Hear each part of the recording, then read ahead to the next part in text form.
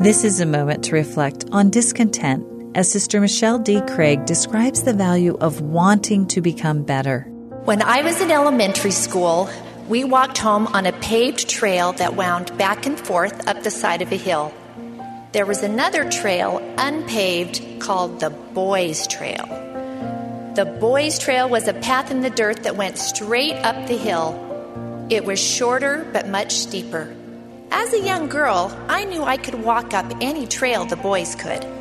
More important, I knew I was living in the latter days and that I would need to do hard things, and I wanted to be prepared.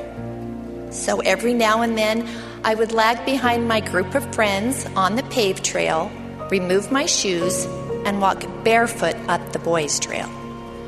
I was trying to toughen up my feet. Now I know differently.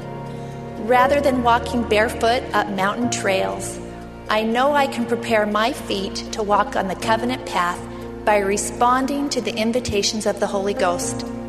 These calls to action, coupled with our innate sense that we can do and be more, sometimes create within us what Elder Neil A. Maxwell called divine discontent. Divine discontent comes when we compare what we are to what we have the power to become.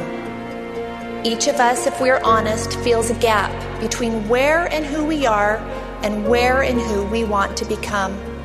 We yearn for greater personal capacity. We have these feelings because we are daughters and sons of God, born with the light of Christ, yet living in a fallen world.